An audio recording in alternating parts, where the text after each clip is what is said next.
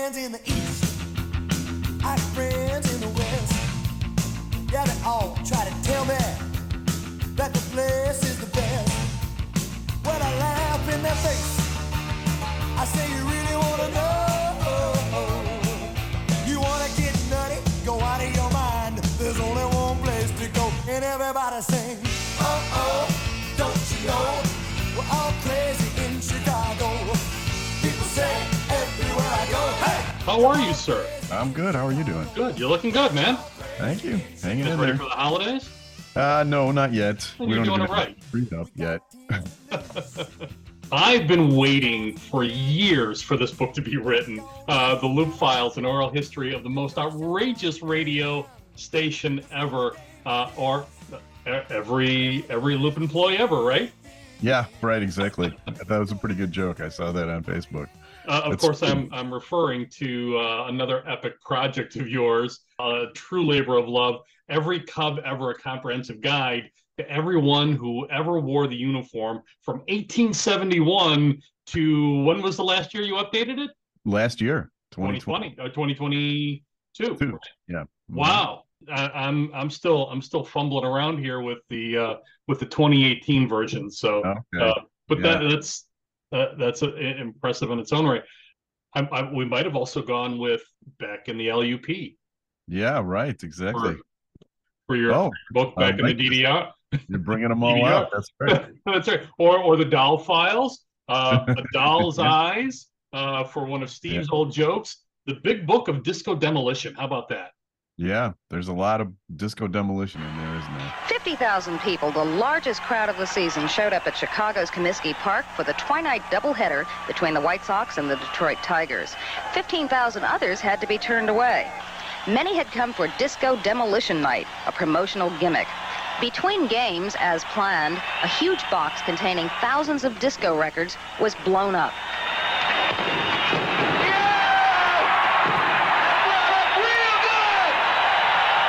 The rest was unplanned. Fans stormed out onto the field in the thousands. Disco records were hurled like frisbees. Bonfires were set. Bottles were thrown. The batting cage was torn down and destroyed. Fistfights broke out. White Sox players had to be locked in their clubhouse for their own protection. The melee lasted an hour and a half and resulted in 39 arrests and a few minor injuries. The baseball fans missed the second game. It was canceled. The White Sox lost it. Disco Demolition really sort of kicked off the Loop, right? Yeah, I think it put it on the map. I think, I mean, it was obviously on the map before that, or people wouldn't have all come to Disco Demolition, but it was like a bubbling of culture underneath the surface of, people like us who were, teenagers or young adults at the time. We didn't really have a voice on the radio that was to us. And that radio station did it. I mean, they grabbed us and they gave us what we wanted, and we're still loyal to them to this day, 50 years later. Hello, I'm Bob Odenkirk, and today we're going to talk about Disco Demolition. Cheers. Well, I guess our story really begins in 1977 with the massive success of disco, which is a terrible form of music. Okay, so Steve Dahl is a DJ, 24 years old, at the Loop, WLUP, 97.9, and it's a rock and roll station. Steve Dahl says, F you, I'm not gonna play disco music. And Steve is having a good time, and he's blowing up disco records. So on the radio, he's like, we got a disco, look, and Kiss made a disco record, I'm gonna blow it up. And he'd play it and then scratch the needle on the record and then press a cart tape and... Again, so just to be clear, we're not talking about the Doll's Eyes or the Doll Files. We're talking about the Loop Files, the oral history of the most outrageous station ever from Eckhart's Press. Outrageous, maybe groundbreaking, definitely. Dozens of great photographs in this book, man. It's almost encyclopedic in scope. Yes, thank you. If that's a compliment, I'll take it. No, it truly is. A lot of books, especially a lot of books like this that are sort of compendiums or even oral histories, leave a lot of questions, right? Or can inspire a lot of questions. This didn't leave me wanting anything after I was done with it. I was thoroughly satisfied with the narrative and everything that you put in there, man. Thank you. I appreciate it. It was a lot of work, but I can guess. I think my favorite part of writing this was reconnecting with all my old colleagues and friends and reminiscing. And it really is a nostalgic trip down memory lane.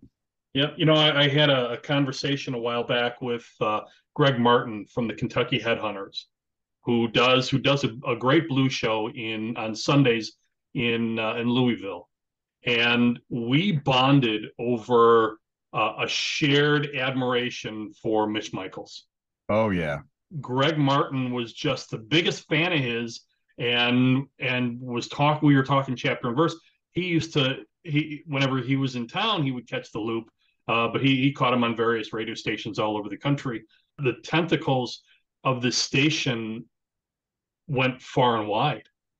Yeah, they did. I mean, they're working on a documentary that is going to come out in the spring. Larry Ward, who was the boss of the Loop for a while, is doing it, and he's got people like, Jimmy Kimmel on the show or in the film, talking about how that was the goal of everybody who was ever in radio, to work for the Loop. It was like the top of the mountain to be able to work on that station. I'd like to tell you about a remarkable radio station. Get it up, Chicago. This is Steve Darwin Company with The Rude Awakening on the Morning Loop. Carry on my wayward son. Hi, it's me, Les Tracy, with Good Rockin' on the Loop. Vince Michael's cruising through the afternoon at the Loop. This is Rock and Roll Radio. Sky Daniels on the Loop.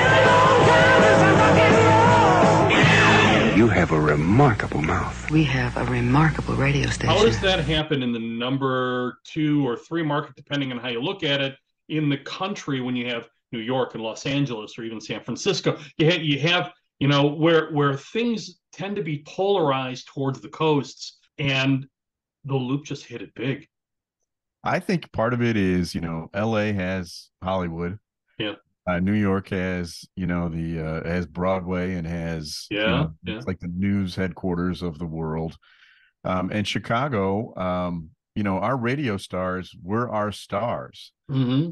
And we were just blessed to have, some of the best talent in the country here.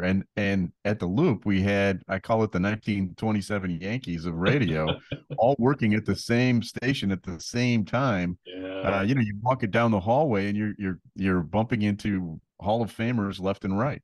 Yeah. Wow. I grew up on the Loop. I attended Chicago Fest shows, wearing our Loop colors. Steve Dahl's Coho Lip Breakfast Club.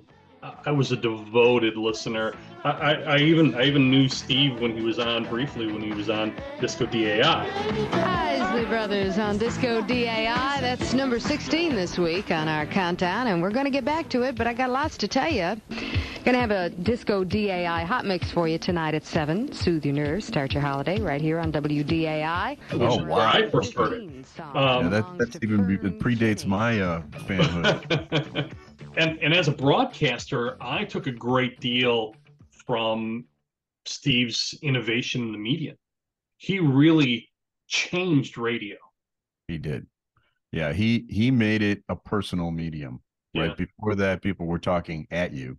Yeah. And he brought you into the conversation. I mean, he was candid. He talked about his own life. He became a 3-dimensional figure. Yeah. And that changed the way people did radio, to this day. Yeah. It's a model that we all follow. And I don't think he gets enough credit for that. I really don't. I saw it on TV. It was just like everybody got worked up into such a frenzy. They just didn't know what else to do. And they ran out on the field and were dancing around. And oh, boy. Oh, man. So buy a paper and read all about it. Unbelievable. Bill Gleason in the Sun-Times is not too pleased this morning with me. I think he likes disco, if I remember from his column of a couple days ago. I don't know who knows what he likes, Some old guy has no idea what's going on here. It's like I went around and, excuse me, could you get up now, please, and go run on the field, okay? Could you light a bonfire in center field? Sure, Steve, whatever you want, We didn't do anything except we went out there and had some fun with 50,000 people that we love, and they like us okay, and It's turned into an unbelievably large thing. And I'm getting my voice back a little bit, which is nice. There you go. More coffee should help that. Yeah. So I think we should thank the people who stayed in their seats and just kind of remained calm during the whole thing. Yeah, well, you know. No, he was a true revolutionary innovator. How does one begin a project of this scope? Well, I think I'm lucky in one regard, and that is I've been a media writer for 30 years, and so I have been interviewing all of these people, and some of these interviews are 15, 20 years old. Some quotes that I'm taking, but I figure we're talking about something that happened before that. So I mean, their memories were pretty sharp about what happened. So I was lucky. And plus I also knew all of them personally because I worked there myself for 7 years. So all the biggest names, I know them all. I can pick up the phone and call them, interview them, talk to them, and I knew what questions to ask because I was there and I saw what happened. You've compiled this over the years, but there's a real narrative story to this. There's a narrative arc that follows the trajectory of a dramatic story, right? Sort of the rise and peak and kind of the internal battles and internal dramas and external pressures and all those things. So it's not just a dull read. It's not just people saying this happened on this date, this happened on that date. There's a definite momentum to the story. And then at the end, we're kind of a little bit brokenhearted at the dissolution or the end of an era. Did you have to massage that narrative arc? Was it natural? How did you sort of put that in this narrative? To tell you the truth, Bill, I didn't realize that it was such a story arc when I started this project. Really? I knew that it was gone, and I knew that there was a demise and everything. What I did is I asked people to just tell me their stories, tell me their best stories. I wasn't trying to write it as a history as much as I wanted an accumulation of some of the great stories that happened. And once I started putting them into a timeline, I saw the arc myself. I was like, wow, okay, so we're all one big happy family. Everything's going great. We're the biggest radio station in the world. And then, you get too big and each show starts getting a little jealous of the others, and little disputes start festering, and it's just natural. It's a natural story arc, as you mentioned. There's definitely some personality lessons and stories here. The Steve and Gary breakup, you talk, which I thought you kind of revealed something very important here, but I'm going to hold that for a little bit later, and we're going to concentrate on putting a book of this scope together. So on an earlier episode of Chicago Rights, we had on Nora News, who's the author of 24 Hours in Charlottesville, an oral history of the stand against white supremacy, an important book. And in that, we talked about a proper how to construct a proper oral history. You've obviously been collecting these stories for many years. And there are some great stories of Chuck Kopic, the late great Chuck Kopic, who was a friend of yours, who passed away in April 2019, who I was lucky enough to meet through you. And I'm still kicking myself that we never made an opportunity to get him on the show. What was the catalyst for finally pulling the trigger to get this done? There were really two things. One was Kevin Matthews contacted me about two years ago, and he wanted to do a film about the history of his show, his band, and sent me video clips that I directed and put into a narrative form. And while I was doing it, Larry Wirt, the general manager of the Loop in my later years there, told me that he was working on this documentary, and I realized that I had all this stuff already accumulated, and all I needed was to check back with some of the big players. Like I had a long conversation with Jonathan Brandmeier, and you'll see some of this stuff in the book. Yep. That I put it all together. And my co-publisher, Dave Stern, said to me, hey, dummy, nobody can write this book but you. You're the one that knows all these people. You're the one that has all these contacts. This is a story people care about. They want to read about it. And why haven't you done it yet? You own a publishing company, you moron. Basically, that was how he put it. And so that's when I started putting it together into a book form. Oh, that's great. And Dave Stern, you said, is your co-publisher at Eckhart's Press, and you guys sort of have made a huge mark on being the voice of Chicago media, right? Yeah, I'm holding your Records Truly is my middle name, about John Records Landecker, but you've done Bill Evans, you've done you did a book by about Chuck Hoppeck, right? Yeah. So Michaels, Bobby Scapefish. Yeah. Yes. So Chuck Swirsky is another one. Yeah. Right. So this is kind of is this the bookend to all that? Yeah, I think so. Having worked with all those guys on those books too, because they're all in this book. Great stories. Mitch, they are, and Mitch is kind of the star at the beginning of the book, if you ask me. I mean, Mitch had some great stories in his book, Doing the Cruise.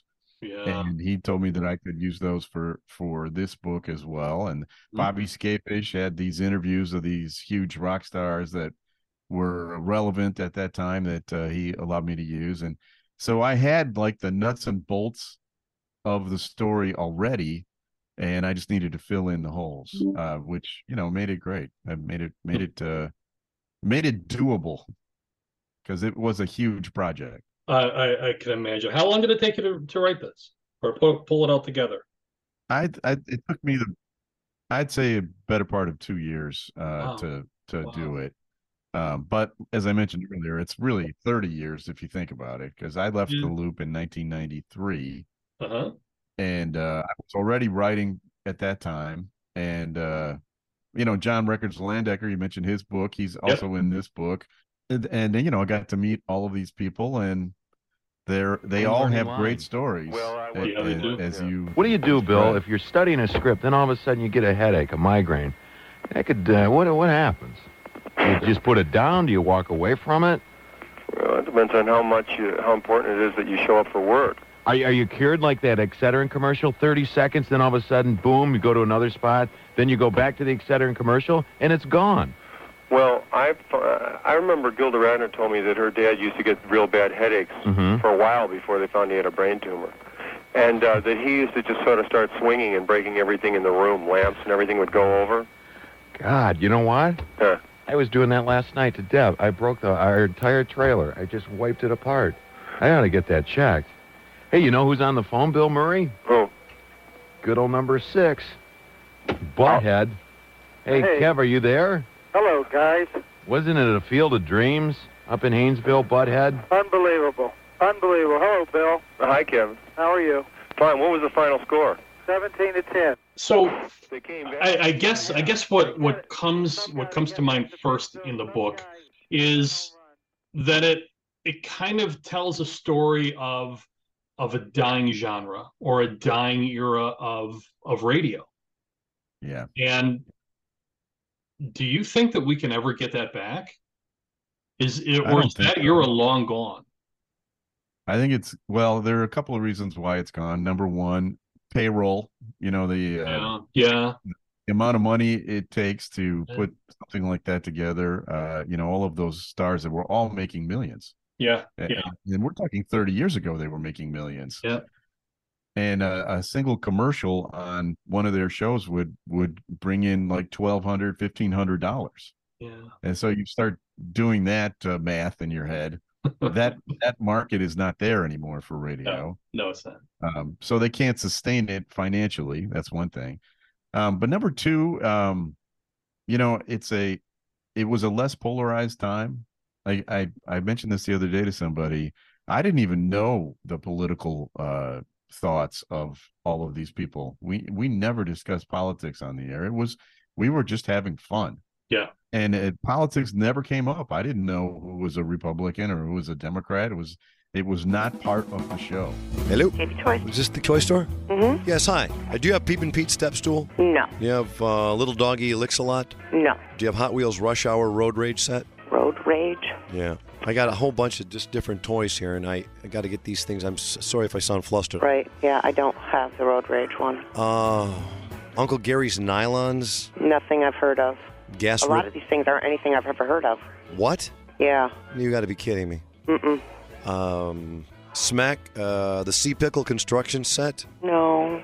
By Curious George? I have Curious George. Do you have By Curious George? Let me see. I've got a tumbling Curious George, and I've got a Curious George on a bike, which might be the one. Nope, it's a musical ride-along is what it's called. High Voltage Scratch and Sniff? No. Edible Diapers? No. Do you have the Casting Couch Ken? No. Bird Flu Baby? No. Do you have Beer Farm? No. Do you have Uncle Willie's Pocketless Pants? No. Quacky the Exploding Duck? No. Little Kitty Cat Condo and Easy Bake Oven? No. Easy Bake Oven was recalled. It was recalled. That's what I thought. Was the explosive Uncle Stumpy's Explosive Adventure also recalled? I'm not sure. That's nothing we carry. Boy. Yeah. Even talk radio, like WLS was talk radio a little bit in the 80s and 90s. But they had personalities like Bob Lassiter and people like that, right, who were agitators, but not political partisans so much. Everybody seemed like they were fair game. One of the things that I found really interesting about the book and about the sort of tug of war between the creative side of the business and the management side of the business was, how do you properly manage that raw creativity without hindering it, right? Beyond FCC constraints, and that's kind of somewhat amorphous. And I suppose that gray line of comedy versus abuse, punching up, so to speak, but that seemed like a core aspect of the book as well. Well, it really felt like there were no rules when we were working at the Loop, and the management made decisions to let the creativity flow. Yeah, and that gave us some great moments of radio, but it also, in the end, in my opinion, the lunatics were running the asylum, and at some point, they were not controllable anymore. Yeah. There was no way to bring it back, and when the disputes started happening, there was no way to solve them. There was no mediator that could come in and help handle situations. I was wondering if there's any chance we'll ever bring back Buzz's Porno Emporium. There were some great titles in that collection. I'm all out at this point. You're all out. Okay. We're all out, yeah, too. That's right. Jeez. That's why we can't continue to sell. We do have some of these. We have The Spy Who Hunt Me up on eBay. Yank My Doodle, it's a dandy, still up there. Bun Smoke, Coal Miner's Boner, and Genital Ben is also up there. The Buns of Navarone and Eat Me in St. Louis are still up on eBay. Night in the Living Pud by Walt Didme and Willie Likes It in the Chocolate Factory are also available at Buzz's Porn Emporium. But I will tell you this, Old Smeller, here are the biggest sellers. Old Smeller, Free You Willie, Robin Hood's Men Are Tight, and Scrotal Recall, or The Hair Up There, or An Officer in a Gentleman, or The Hand That Whacked My Ladle. I love Carlito's Gay. We'd like to get a piece of that action. Guys and Inflated Dolls, that's some classic ones, and of course Ferris Bueller Shot Off. A lot of these we're still looking forward. Hector, do we have Dirty, Harry, and Sticky? Although you do describe a sudden firing of Stephen Gary over an FCC incident. Now it's still to this day they don't know why they were fired. I've talked to both Steve and Gary, but I was their producer for many years, and they still don't know why they were fired. They were on the verge of being national stars. I mean, they had been syndicated into Milwaukee and Detroit. They had several other markets that were lined up, ready to go. They had a network in place. Yeah. And this was before Howard Stern did any of that. In fact, Howard Stern, we know for a fact, was a fan of Steve's. He listened to them, and it was a major influence on Howard Stern. The fact that they walked in one day and were told, that's it, you're out. Yeah. It's still shocking today, and it happened in 1981. And who was it in the book that speculated that it might have had something to do with a penthouse commentary on a penthouse? Well, that came later. The time that when they were fired the first time, it was right after Ronald Reagan became president. Mm-hmm. And there's somebody in the book, Bob Hyman, who's was a jockey at the Loop and who buys and sells radio stations now. That's what he does. He speculated that it was an effort to keep the FCC off of their back because they would buy other stations. But it was that unceremonious.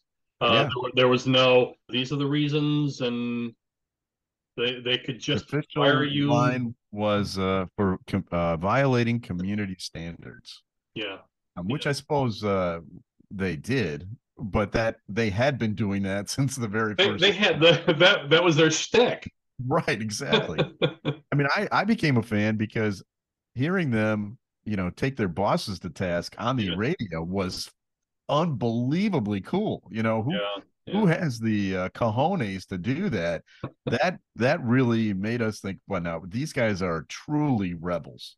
I mentioned Nora News before, and we talked about some of the finer points of compiling an oral history. You had a lot of this material already. What were there interviews that you went back and had to do or to fill in to tell that story better? Yeah, the one big hole was Jonathan Brandmeier, who I had never interviewed. I knew him. I worked with him, but I had never interviewed him for any of the publications I wrote for.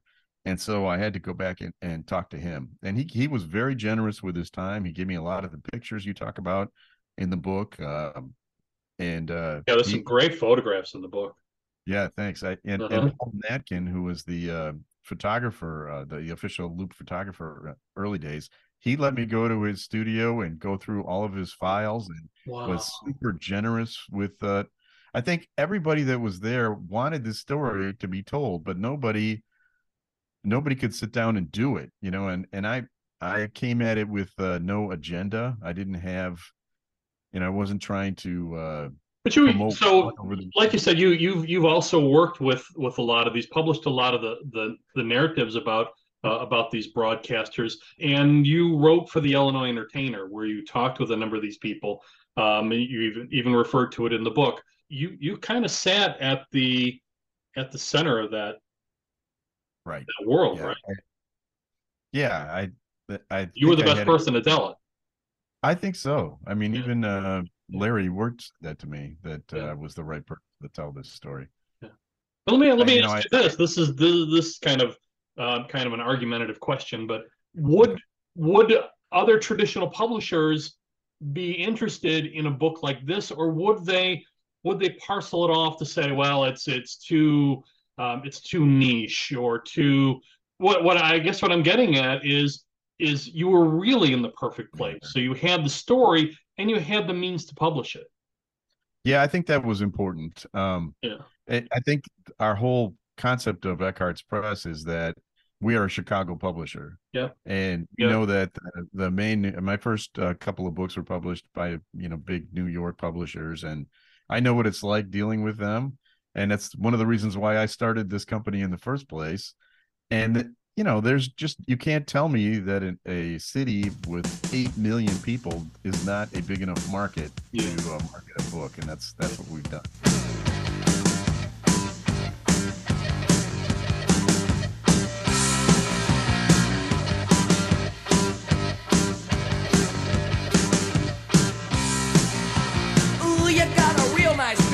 A real nice beard, it really caught on my Ayatollah. But your mind is weird, you really are a nutty kind of guy, Ayatollah. Come on, give us back all the people at the embassy. The Shah's in New York and he's taking chemotherapy. He's already gonna die, Ayatollah. Ayatollah, when you get the Shah back home, we know you're gonna eat him on Ayatollah. But we kinda need your oil to make our gas. You You know you're such a pain in the Ayatollah. Come on, cool your jets, meditate, eat a hamburger. Don't get us too upset or we'll do something nuclear. Bye, Ayatollah.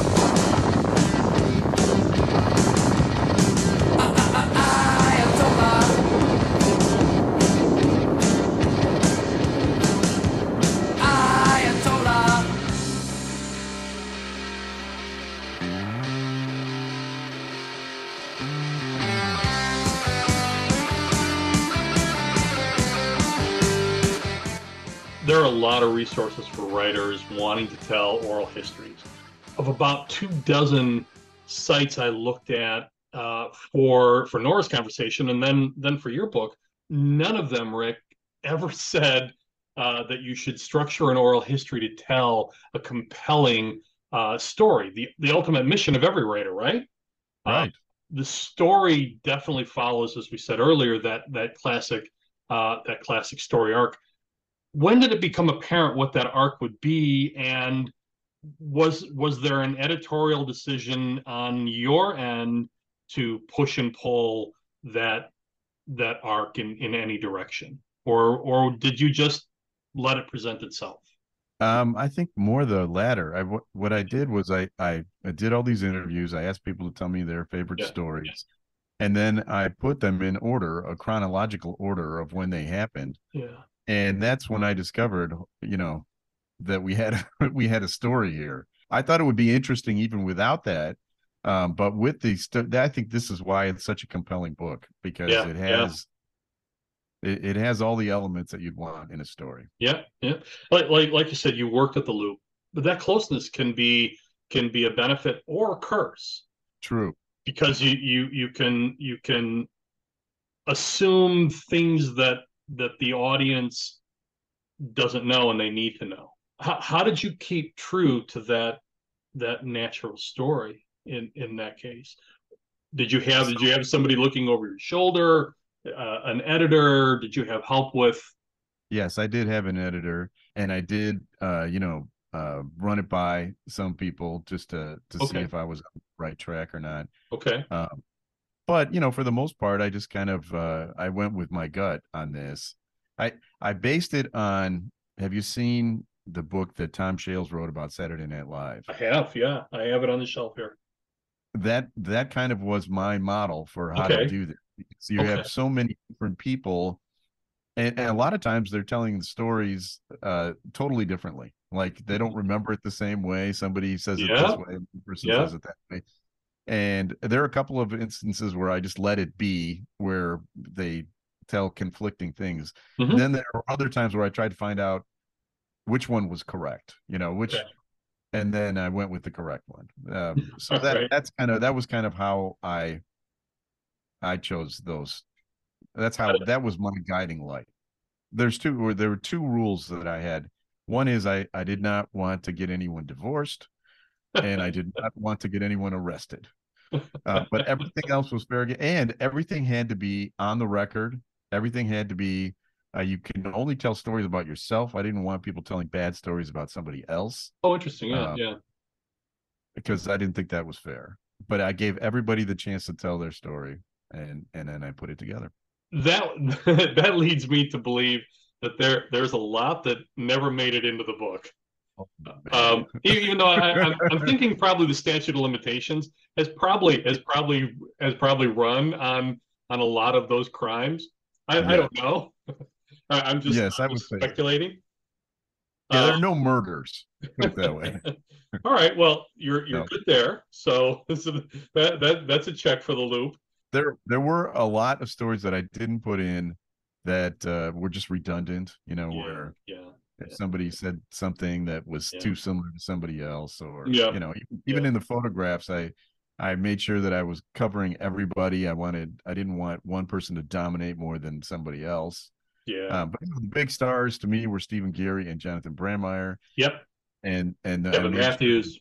And Kevin Matthews. And I made sure that those guys were represented as the stars that they were. Yeah, I thought they came through very, very clearly, both from a creative standpoint and as a character standpoint. We got you give us a really unique look into Kevin Matthews' mind, which is scary just thinking about it. Having been a fan and listened to him for years, but also you got us inside that moment when Steve and Gary broke up. Yeah, which felt to me. So there was I think there was a program director who said at some point the rules changed, but nobody told us. But you kind of got the idea that those two personalities had grown apart in a way, and that Steve was still locked into the show and his vision for the show, but Gary was kind of moving in a different direction, and that both of them were sort of growing out of what they had initially innovated with the changing market and changing media environment, right?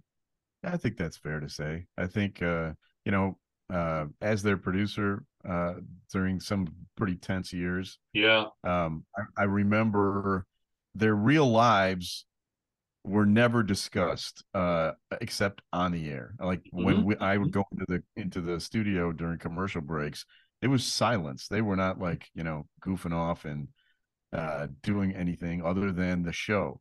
Yeah. And they didn't want to waste any good moment by not doing it live on the air. Yeah. Now that also brought, I think, some problems, and that was that they kind of grew apart from each other because it was strictly an on-air relationship at that point. And first I have to say we're very nervous talking to you because of all the funny men in this business. And don't you love it when DJs pretend they're in your business? Well, you are. Oh yeah. Yeah, sure. I'm sponsored by Pontiac too. Of all of the people in the world trying to be funny, you're our absolute favorite. Oh God, you're our absolute favorite, our favoritist. You can't see me right now, but my face is red. Yeah. So we might lapse into PM Magazine questions on you, just because Please. We don't want to. Our magazine questions. We don't want. Oh, we're not that good. Big Gary Collins fan, are you? Huh? Big Gary Collins fan? Well, I miss. There are 3 shows I don't miss. That's one of them. I just think when he's away from Marianne Mobley, he's really amazing. Yeah, when he can spread his wings a little bit. That's right. He reminds me of early Steve Allen when he was away from Jane Meadows. Yeah. When he does a cooking segment, maybe with a walk or something. I'll tell you something. That's how. And you really had 2 strong creative personalities. Have you seen Lifetime? And at some point, there's going to be friction, which I'm sure there was throughout their entire career together, right? Yes, and I would say that same is true of every show. Of every show. Absolutely. I've experienced it myself. Yeah, exactly. Yeah. It's just a natural thing when you spend that much time with somebody. Yeah, indeed. You're in the book, but only sparingly. The editor's editions are used also very sparingly and always as a vehicle for clarifying or moving the story forward. How hard was it not to editorialize about something that you're so intimately connected to? And why not write this as a narrative instead of an oral history? Because I didn't want it to be about me. I felt like I was not. I felt like I was, a fringe character at best. That I was just a producer. I was a disc jockey, but I was not one of the stars of the station. I was not one of the people that was a decision maker. And I didn't want to, judge other people's decision making. So I let them tell it. I let them say what they did and what they didn't do, and then the reader can decide if those were correct or not. How did this not become a movie? Well, hey, it's never say never. Never say never, Bo. At least those early days when everything was on a razor's edge and there was all this excitement and all this creative exuberance, that just somebody made a reference to WKRP in Cincinnati, the television show, stealing show ideas from the Loop, right? Yeah, that's right. It was exciting. Allegedly. Yeah, allegedly, right. It was exciting every day. I was talking to Bob Stroud about this in the book, and he tells how, every day you didn't know what you walk out in the hallway and you might bump into, anyone from Milton Berle to Jimmy Page, or, where you just, it covered the spectrum of entertainment, and everybody who was a star in the 70s and 80s and 90s came at that radio station. I feel like I met every major celebrity during those days. And at that time, it was not cool to take your picture with a celebrity. It wasn't cool to get an autograph. So I have no proof of any of this stuff. But all the other people, they all tell the same story. And it was every day was fun. That's, I think, the bottom line. Don't you try to make amends. The damage has been done. Don't expect to part as friends. The battle's just begun. I waited at your beck and call. The world's all around you. I should've known the day I found you. You'd be leaving me behind. The whole town stuck in the whole town. The whole town stuck in the whole town. They're staring as I'm passing by. How can they be so cold? They're whispering that I'm the guy. You guys were important to local rock as well. Oh yeah. I still follow the local rock scenes predominantly because of that Loop legacy. Bands like M&R Rush and Off Broadway, and even Cheap Trick, the Madison All Stars, all those great local groups, right? Yeah. Survivor got start, Styx, bands that were huge in the 70s and 80s. The Loop had a very big role in making them stars.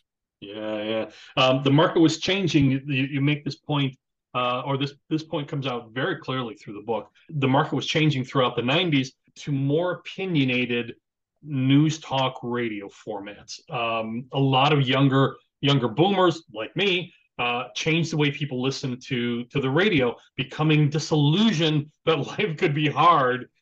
Many of those DJs that we all loved and all rallied behind and were eager to hear on the radio and eager for what they would play. They were replaced by pundits and pre-programmed content. The music industry was in flux.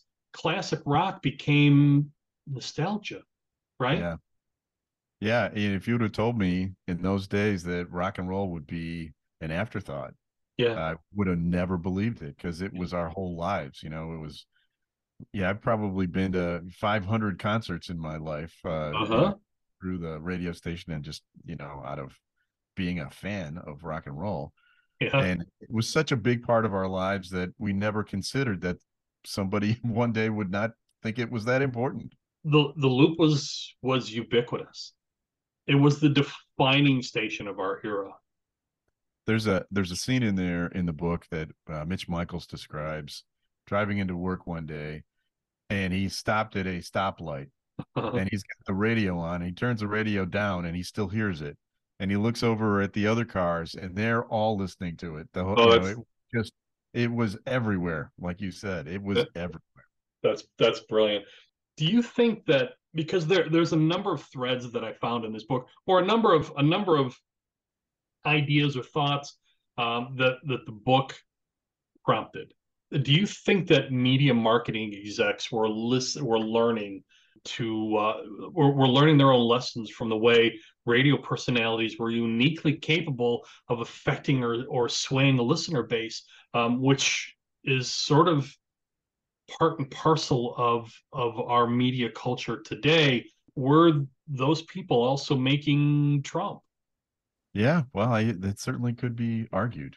Certainly could be argued. I mean, it was like a very intimate way of communicating. Yeah, Somebody like Rush Limbaugh, who was a fan of Larry Lujack growing up, and Lujack at WLS there in Chicago. He inspired some of these guys at the Loop, and they built on his.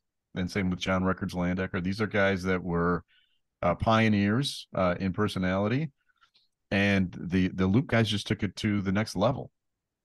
And I think that their approach was just used in a different way in the political sphere, certainly.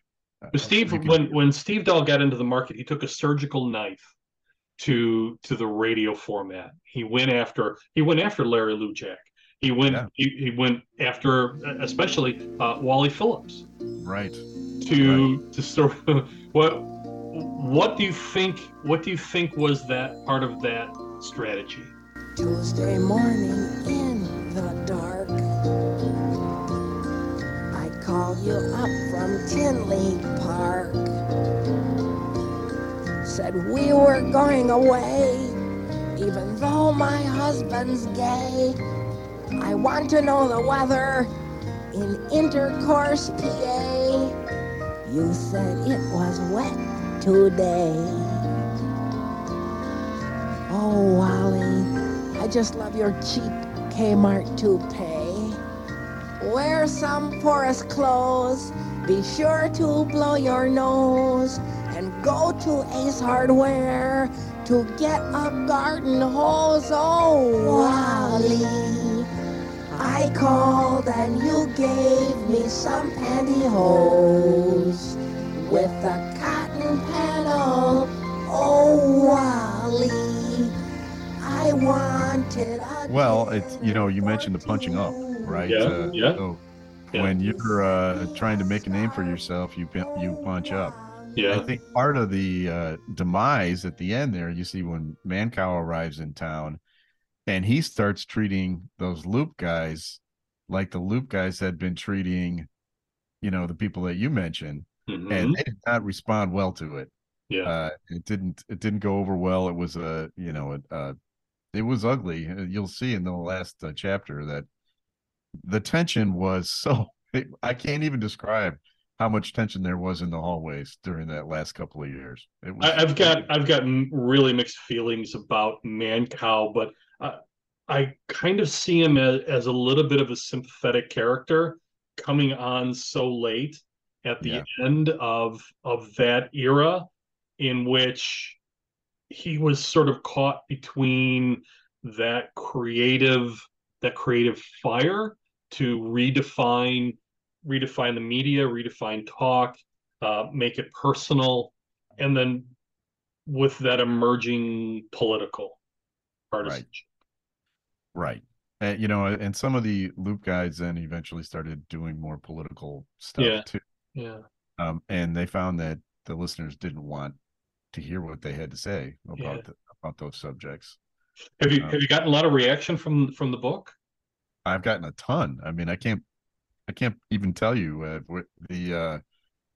it's flying off the shelves. I'm sure every day I get an update of the sales. I'm like, wow, apparently I have tapped into something here.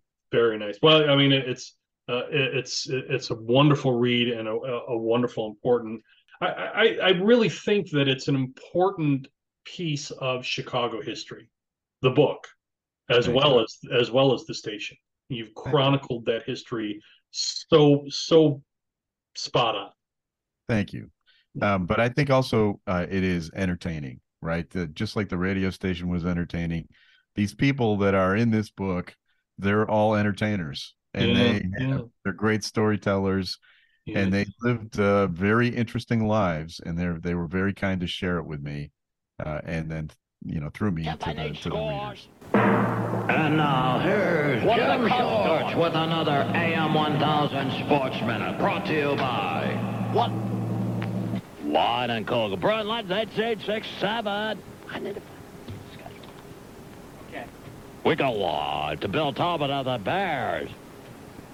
And we go live to Jim McMahon next. Mr. Jake Leinenkugel of the Leinenkugel Brewing Company, Chippewa Falls, Wisconsin.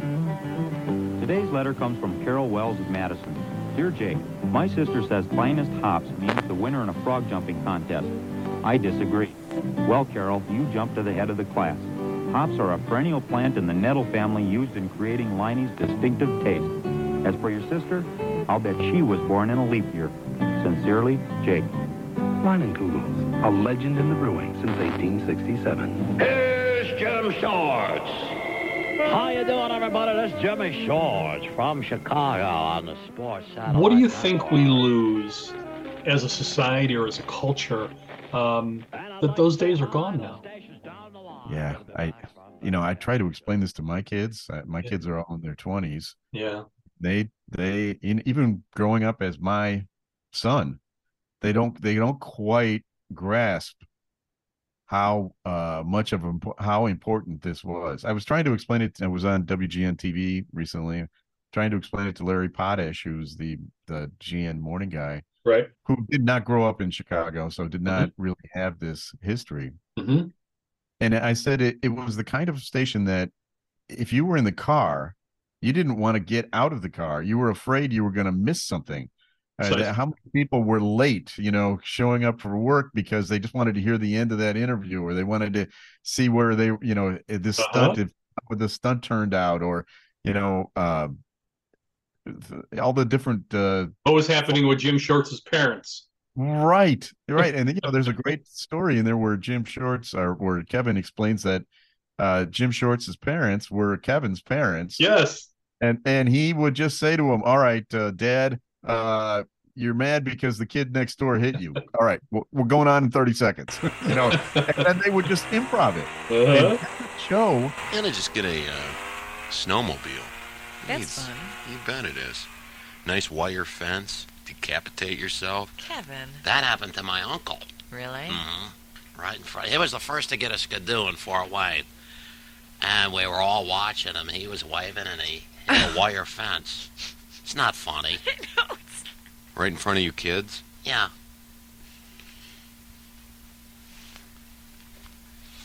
It's not funny. He was waving? Yeah, he was waving. That's a sad story. Oh, yeah, I can tell. Sorry. Shemp, get Jim's dad on the phone. We'll talk about it. No, I don't want to talk about it. Okay. Oh, there's blood all over the place. Oh, yeah, it's real funny, Laura. There was nothing planned on that show every day. It was just pure improvisation. Yeah. And he had, he had like all these voices in his head that could come out at any time and say anything, and it was just fascinating. Hey, wait, we can. Myself under control. Jim's dad's on the phone. Oh, really? Hi, Dad. Why, Jimmy? Just talking about Uncle Bob. Well, that's strange because it's snowing, and I always think about Uncle Bob when it's snowing. It's just. We were telling Laura Whittick, our news lady, about it. She's pretty choked up about it. Well, it was awful. It was pretty sad. Right, it was.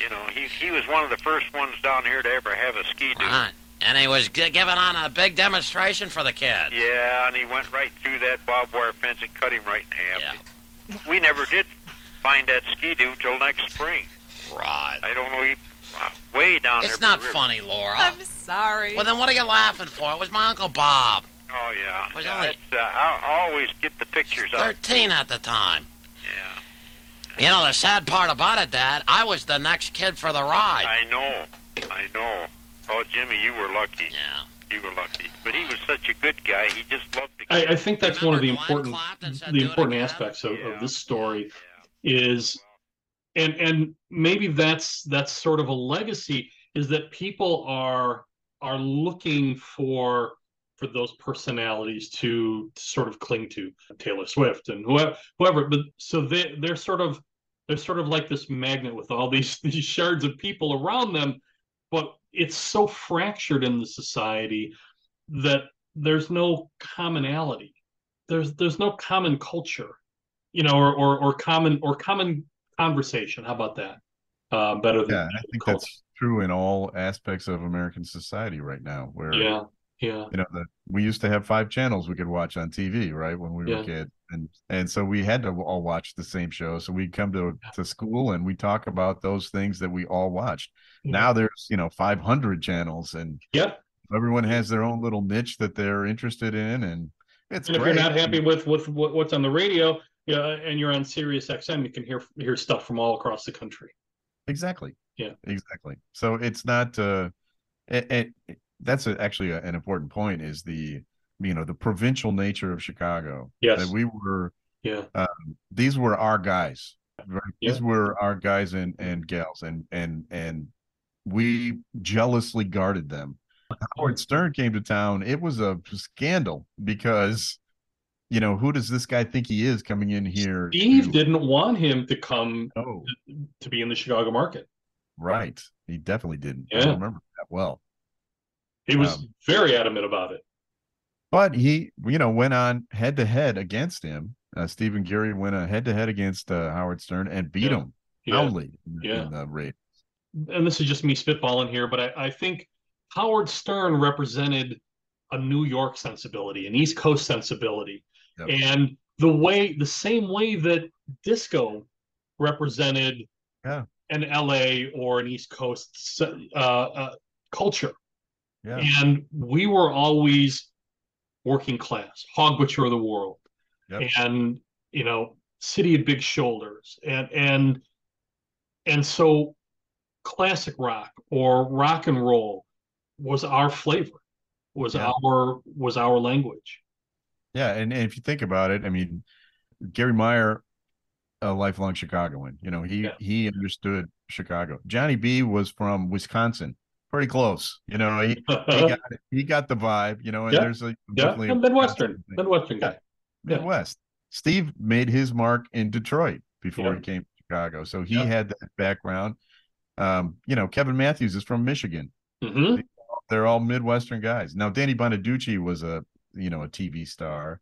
Yeah. But he fit right in with that group when he came here, just because it was already an establishment. We had built this station, and Danny just fit right in as a personality. My take is that Steve Dahl, Gary Meyer, Brand Meyer, Kevin Matthews, they were all men of their time. And wouldn't they be eviscerated now in this current era and culture of gender sensitivity and political sensitivity and all that? Because everybody was fair game. Yes. To them. Equal opportunity offenders. Yes. Yes. He also had another rule where he said if it's not going to be funny, it should be awkward. Meaning that people remember awkward. Awkward is which I think is part of the reason that Albert Brooks was so endeared to him. Agreed. There's a fearlessness there. And if you ever know this as somebody who's cracked a microphone, fear of not knowing what's coming next. Yeah. And if you have the confidence of and obviously those guys all were brimming with self-confidence. If you have the confidence to know that it doesn't have to be perfect, then you're capable of so much. Yeah. I always told people it was sort of like stepping off a cliff and just trying to land as gracefully at the end as possible. That's exactly right. I also think that the passing of that era was, we just lost Norman Lear, who created All in the Family. And I hate to think that time has passed, because they were such important oracles for us. How do you see that playing out? Do you see this as a momentary trend, or will it all come back again cyclically? I think it's a cyclical thing where it gotten too staid. It was too safe in the 70s. When these guys came in, were rebels, and then maybe went too far the other direction. Maybe it was too out of control, and then the new programmers came in and made everything safe again. And that's true in all media, I think. But I think people crave differences. They crave people that are outspoken, who are not afraid to say things. And I think that's going to come back. I mean, I'm hoping it comes back in a in a way that right now it feels like it's coming back in a mean-spirited sort of way. Yeah. And I hope that that's not the trend for the future, because that I'm not a fan of that. Yeah, no, I hear you on that. I think Lorelei Shark, you quote her in the book, said it beautifully. The legacy of the loop is rock is here to stay. Long live rock and roll. That's how I feel. Yeah. It's here to stay. It's here to stay for our generation. Yeah. The music that you grew up with is the music that stays with you for your life. Yeah. And I've seen, there's a few record stores and places that still sell CDs, and I was so inspired to see or often see young people going through records, going through CDs, looking for that new music. You can do that on YouTube too, but there's something about that discovery that I found when I was hanging out in record stores, that you look at an album cover and you don't know exactly what's inside. You can kind of guess, but it's still going to be that big reveal, right? Yeah, I feel exactly the same way when I'm in a record store. It's like there's something about it. Yeah. My oldest son is a music critic, mm-hmm. and he has that same visceral reaction when he goes to record stores. And it's if music is important to you, that record store is got to be important to you too, because it's Indeed. all. It's the reason that books are that actual books, not ebooks and audiobooks and what have you. Although there's a great market for those, and God bless people who like that. But it's the reason that the book market is still strong. It's actually growing, right? Yeah, it actually is. And, as a publisher, I can tell you that there was a time maybe 10 years ago where it looked like the ebook was going to overtake the regular book, and then there was a snapback. And there's something about reading a book and then putting that trophy up on the wall in your bookshelf. You know what I mean? It's you've accomplished something. You've read this book. It's part of your experience, and there it is on the bookshelf.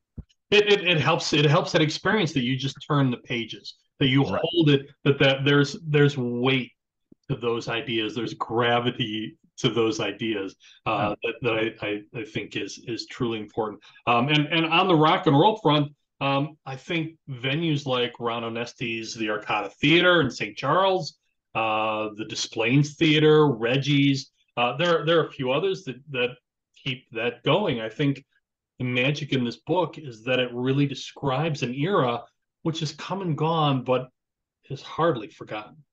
Yeah, I think that's a nice way of putting it. Thank you, Bill. Yeah. Rick Kaempfer is one of those quiet authors who comes out of the shadows, always with a hell of a story. His latest book belongs among the finest annals of Chicago history. As a co-partner with David Stern, Eckhart's Press is Chicago's hometown publisher, especially for a comprehensive effort to chronicle Chicago media and personalities. Add to that a great list, which includes the late, great Chet Coppock, Bill Evans, and John Rutgers Landecker, the Loop Files, an oral history of the most outrageous radio station ever, a moment in time that a lot of us still romanticize and grew up in. But what a beautiful book, man. Thank you. Thank you. I hope that younger readers read it too, to kind of get an idea of what it was like. Yeah, and there are a phenomenal number of lessons here. I think it's even maybe a primer for radio execs on the arc of a successful station, right? Yeah, I hope so. That would be great. I'd love to see a radio station take some chances. Absolutely, and it's a sublime effort at an oral history done right, and done with, I think, the Loop fan in mind and the rock and roll fan in mind. When I talked to Johnny B, this really stuck with me. He told me that the people that come up to him, the listeners that come up to him and say nice things, that means more to him than than love of his peers or his or the critics or anyone else, because he was doing that show for the listeners, and that's what he really cared about. And all of those guys that I worked with, they all cared about the listeners. And I think have any of those guys seen this book? Yeah, they all have. Yeah, I'm getting, I got to say, I knock on wood, I haven't had any negative comments yet from any of them. So that's brilliant. Cool. That's wonderful. Nice job, man. Thanks. What's happening, baby? How the heck are you? My name is Tony. Did you care to dance? No? Hey, calm down. Let me get you another pina colada. I mean, what did we join this exclusive disco club for anyway, you know? I mean, it costs $100 to join, and we're supposed to dance. Don't you like my white three-piece suit? My gold Coke spoon, gold razor blade, and gold Italian snaggletooth, you know? Come on, please dance with me. I wear tight pants, I always stuff a sock in. It always makes the ladies start to talk, and my shirt is open, I never use the buttons. Though I look hip, I work for E.F. Do you think I'm disco? Cause I spend so much time blow drying out my hair. Do you think I'm disco? Cause I know the dance steps, learned them all at Fred Astaire. Look, I know you didn't want to dance because, like, there's a lot of creeps in here always sitting up on you. Let me tell you something, I'm not a creep. I mean, look at the way I am dressed, sweetheart. Look at my hair, it's perfect. I saw Saturday Night Fever 87 times. Please dance with me. Some people call me scum, because I don't have a realistic set of values. And you know what? I'm beginning to maybe think they're right.